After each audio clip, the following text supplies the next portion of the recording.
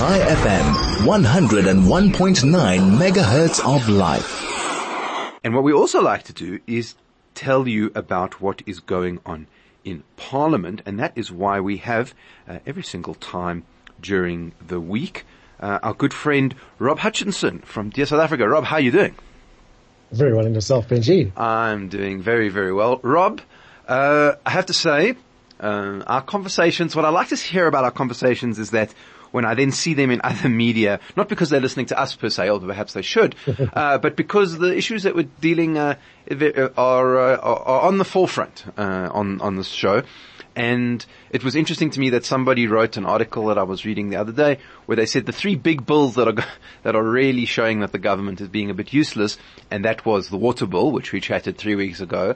It was the Employment Equity Act, which we sort of covered, and then of course the NHI, which we've been covering for ages, and they were talking about how they think that this is not good and it's going to be a problem, etc. So it was interesting to see the kind of work that you're doing and the discussions that we're having here being reflected, I think, rather late in the rest of the community, in the rest of the media, but nonetheless there.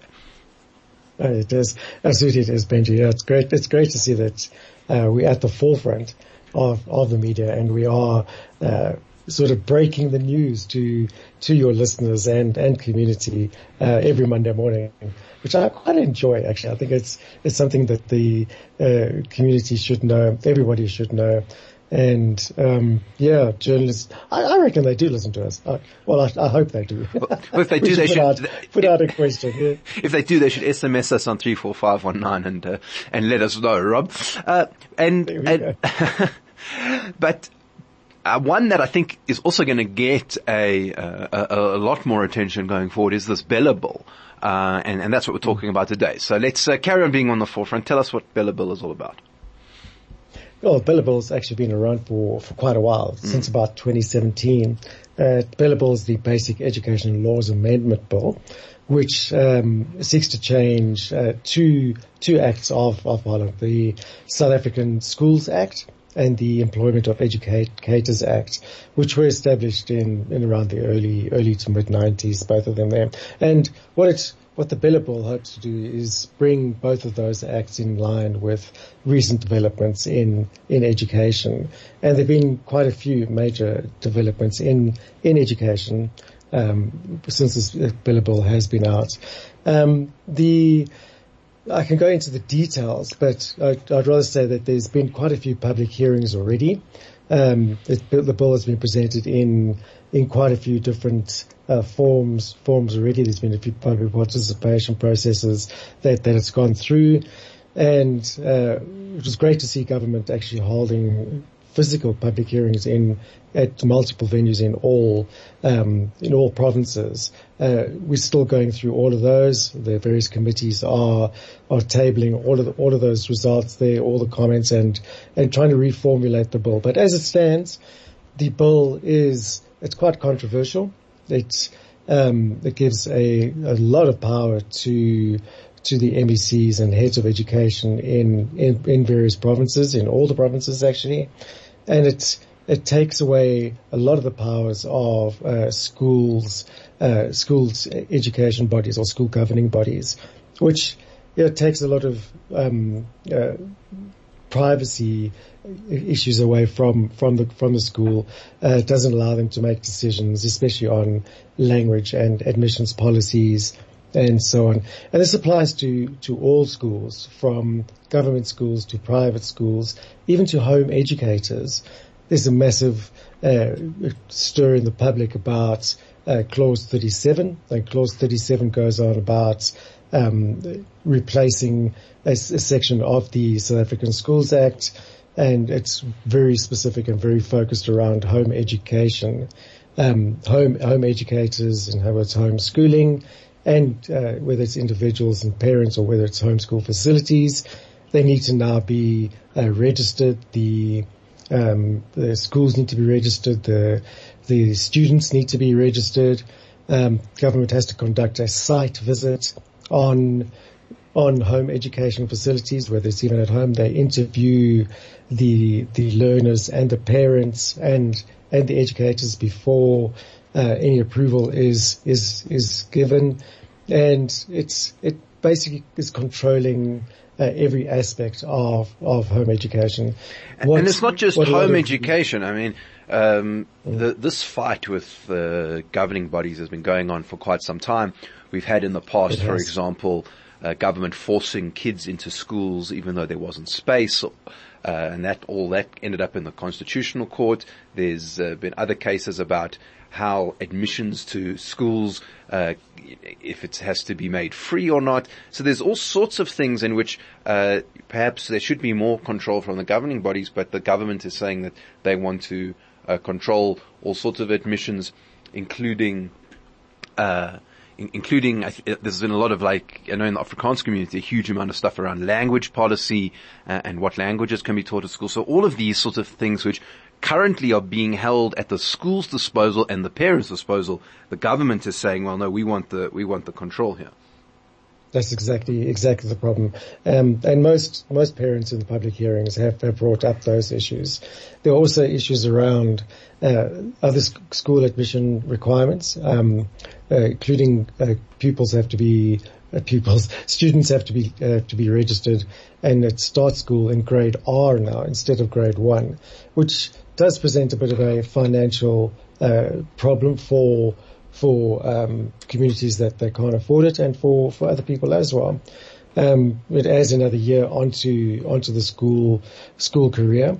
And parents who don't do this, who don't present their kids for grade R, face a 12-month jail sentence. Sure. Very, very hectic. Okay, so we need to be getting into this BELA bill, and we are doing it with Rob Hutchinson from Dear South Africa. You're listening to 101.9 High FM. This is the New Blue Review with Benji Schulman. And we are talking today, as we always do, to Rob Hutchinson from Dear South Africa, talking about the BELA bill in Parliament and where it is going and the impact it may have on education, including private education, homeschooling, and language preference in our schools. Rob, you say it's been around for a while. There have been public hearings. Where are we at with the bill at the moment?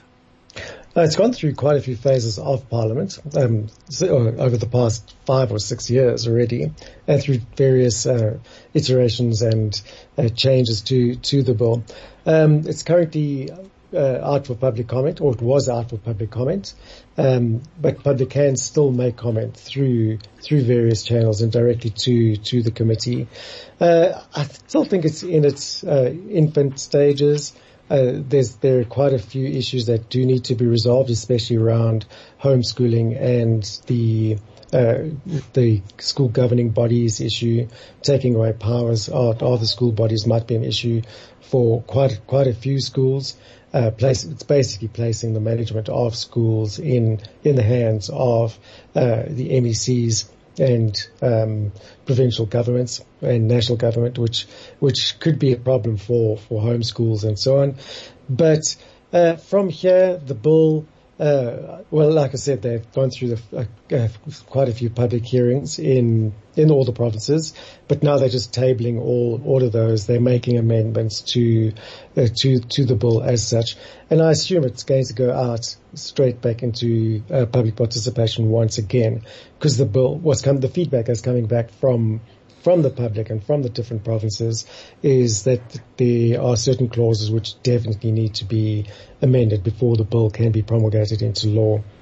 Yeah, and I think that what's interesting, Rob, is that how often, or not how often, when it doesn't happen, then this opens up to legal challenges. So we had a lot of submissions, for example, around the NHI, and suddenly people very upset, for example, that their stuff wasn't taken on board at all, and now that's going to result in some sorts of legal action, I'm sure, around, for example, the NHI, because in that particular instance the government wasn't taking public input on board seriously.